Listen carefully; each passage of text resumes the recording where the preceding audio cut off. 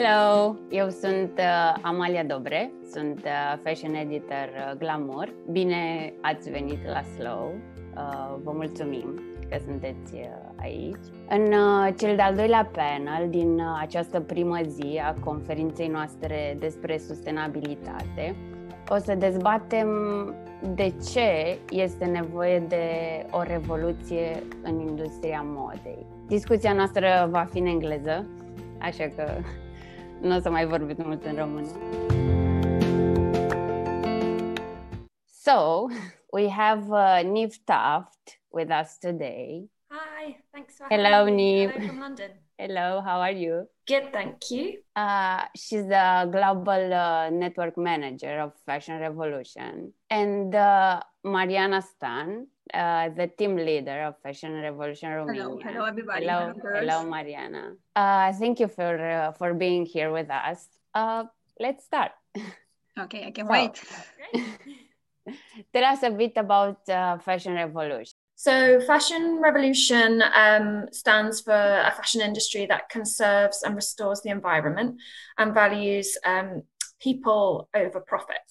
So we have a manifesto, which is a 10-point manifesto that sets out our vision for the fashion industry based on a fair, safe, clean, and equitable industry. And so we believe that this is possible through systemic change. It means, kind of completely changing the way that the fashion industry is structured. Little bit about our history. We were founded in 2013 and off the back of the Rana Plaza disaster. So as many of you might know, that's a factory collapse in Bangladesh, which killed over 1,000 people and injured another 2,500 people. It's one of the biggest industrial disasters that the fashion industry has seen. So that kind of galvanized a group of people to found Fashion Revolution, and it was started very much on kind of voluntary energy, and we're still powered by voluntary energy like Mariana's team and many teams around the world. So each year we mark that anniversary with Fashion Revolution Week, which is one of our main campaigning moments. And we started out by asking a simple question, which is who made my clothes? Because when Rana Plaza happened, there were labels found in the rubble out of brands that didn't even know that that's a supplier that they were using, because the value chain and the supply chain is so complex. So we asked that question in the first year, and we carry on asking it, who made my clothes?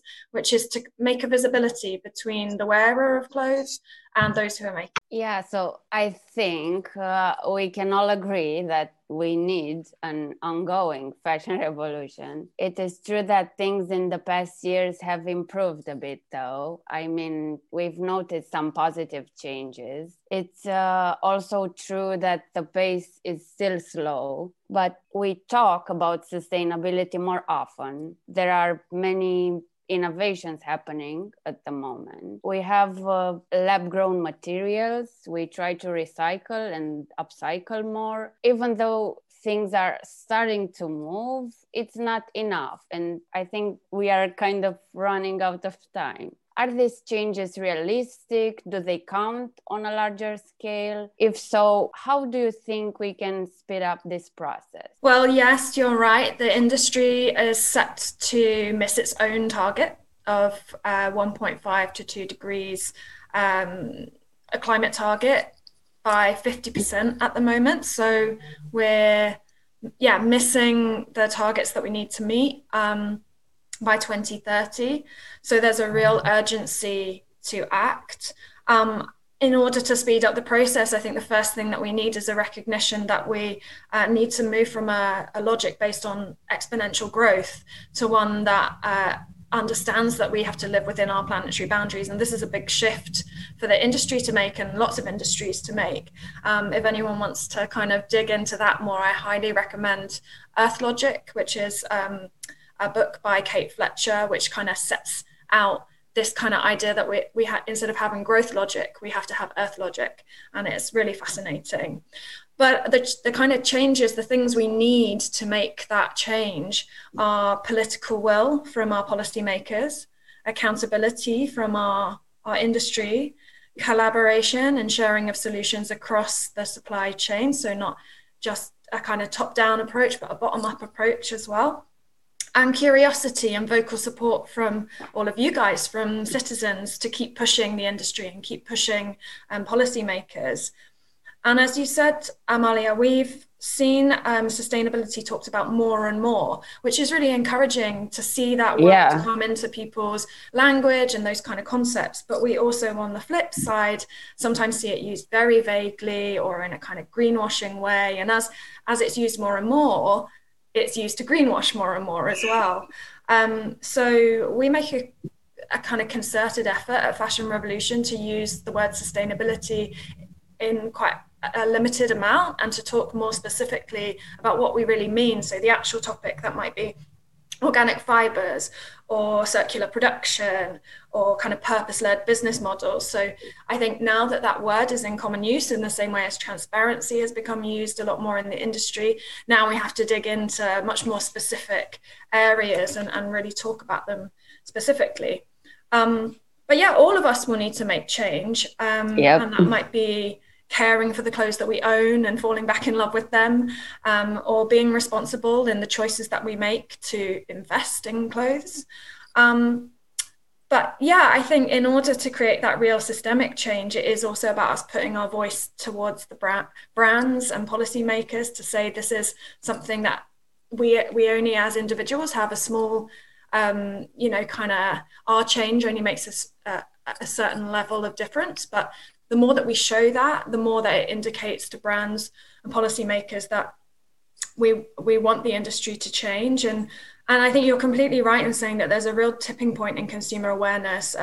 Morgan Stanley released a report earlier in the year to show that in some countries, consumption is plateauing.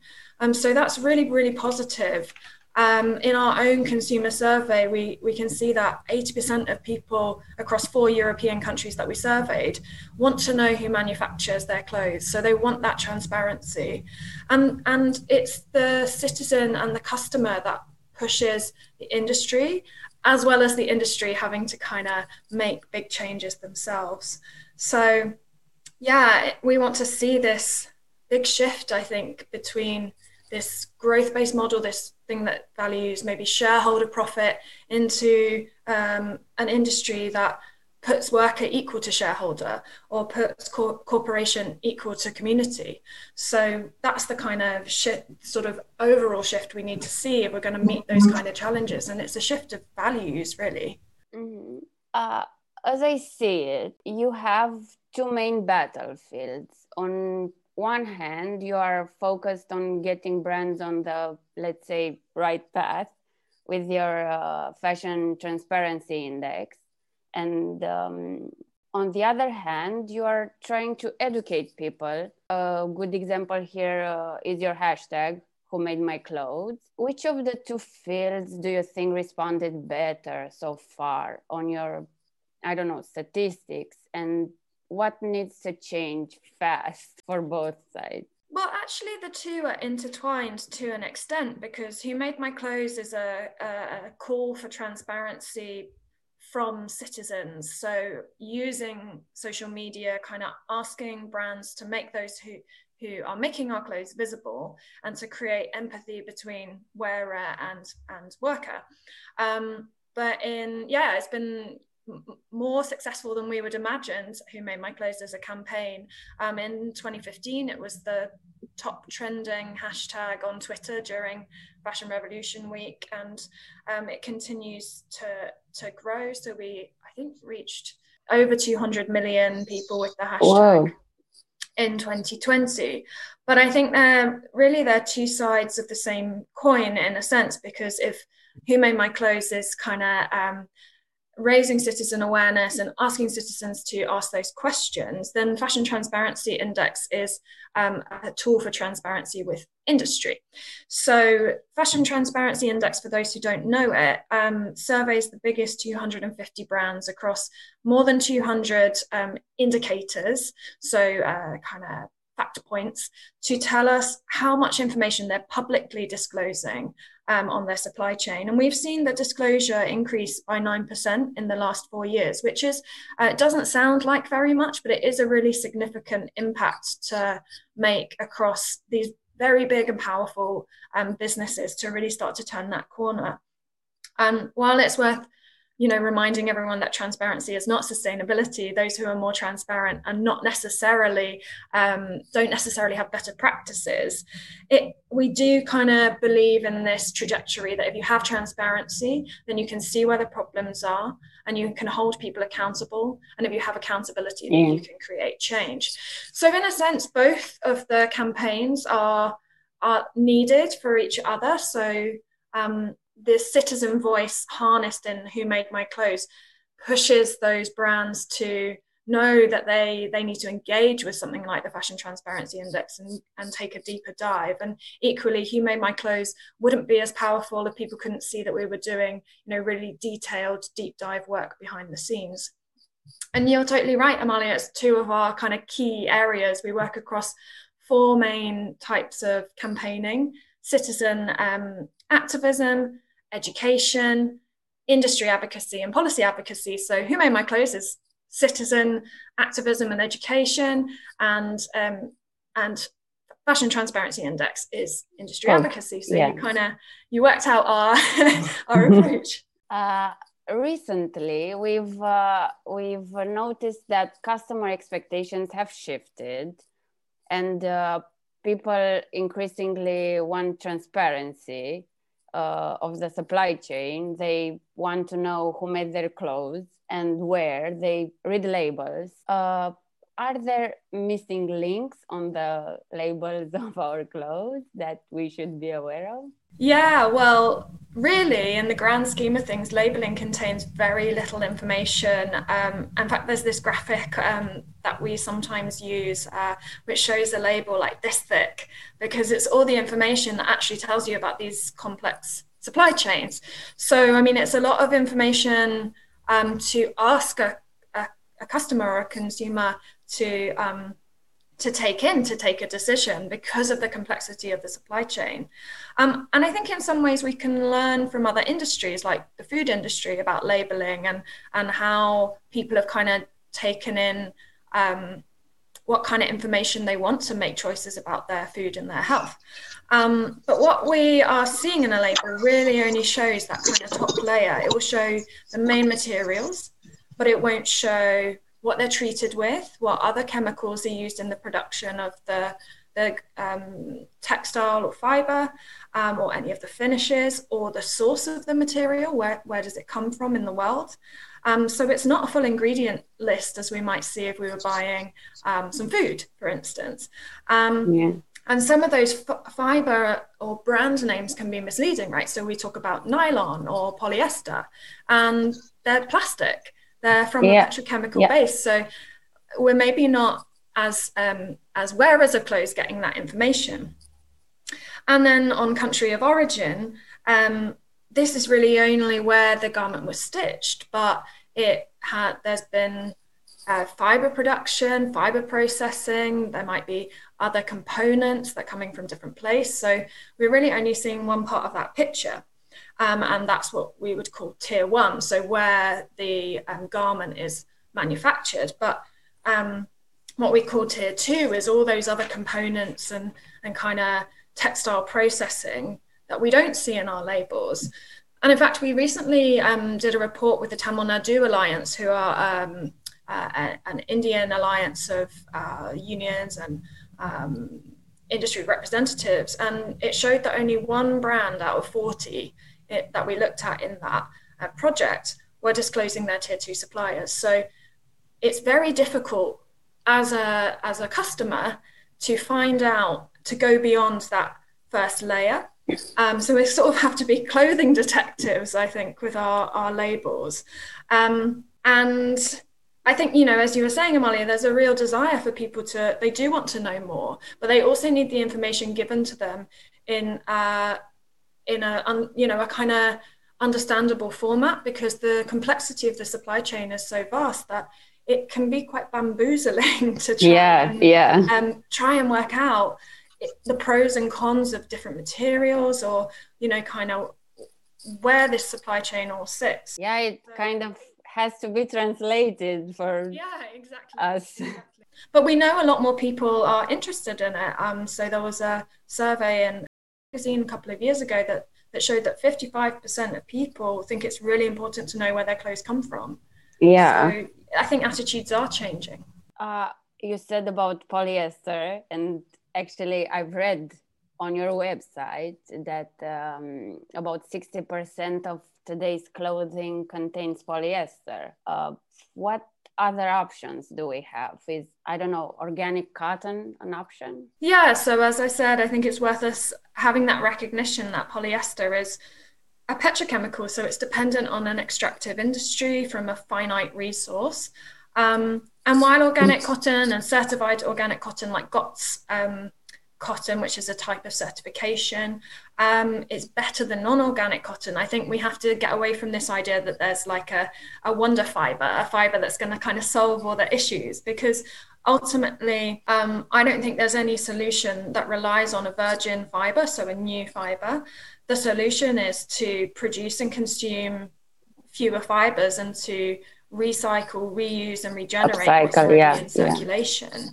So, I mean, and we have to think sometimes about blends. So we have lots of polycotton blends, and that means they can't necessarily be kind of separated and regenerated in the same way. So that adds complexity, and we have to kind of design and select materials for that kind of regeneration. And I think the thing about cotton also is that we have to remember that fibers grow in certain places for certain reasons, because of the environmental conditions.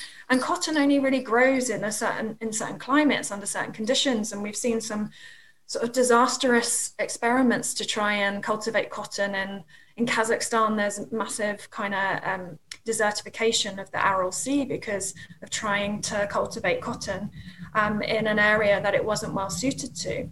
And so I think really the solution is a diversity of fibers that are indigenously and natively grown, and understanding how they can all have applications in fashion, but also thinking about what we have already in circulation, what can be recycled and regenerated, so that we don't have to continue to kind of extract either agriculturally or from petrochemicals as well. Yeah, I was wondering about viscose.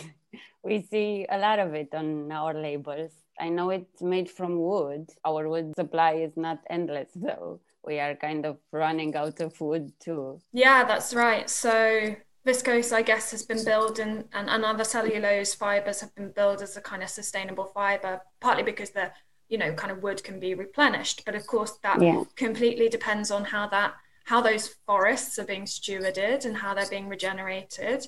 And we know that there have been reports of viscose production resulting in deforestation and subsequent loss of biodiversity. So I think it's again about the how. We also know that some cellulose fibers need some quite harsh chemicals to process them.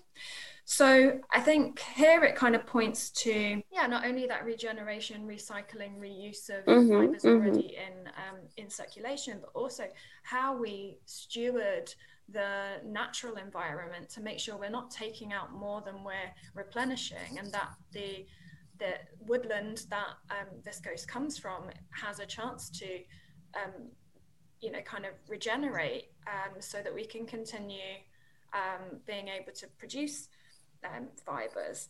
So I mean, if anyone wants to have a look at more information on fibers, we have a material guide in our How to Be a Fashion Revolutionary resource you can download.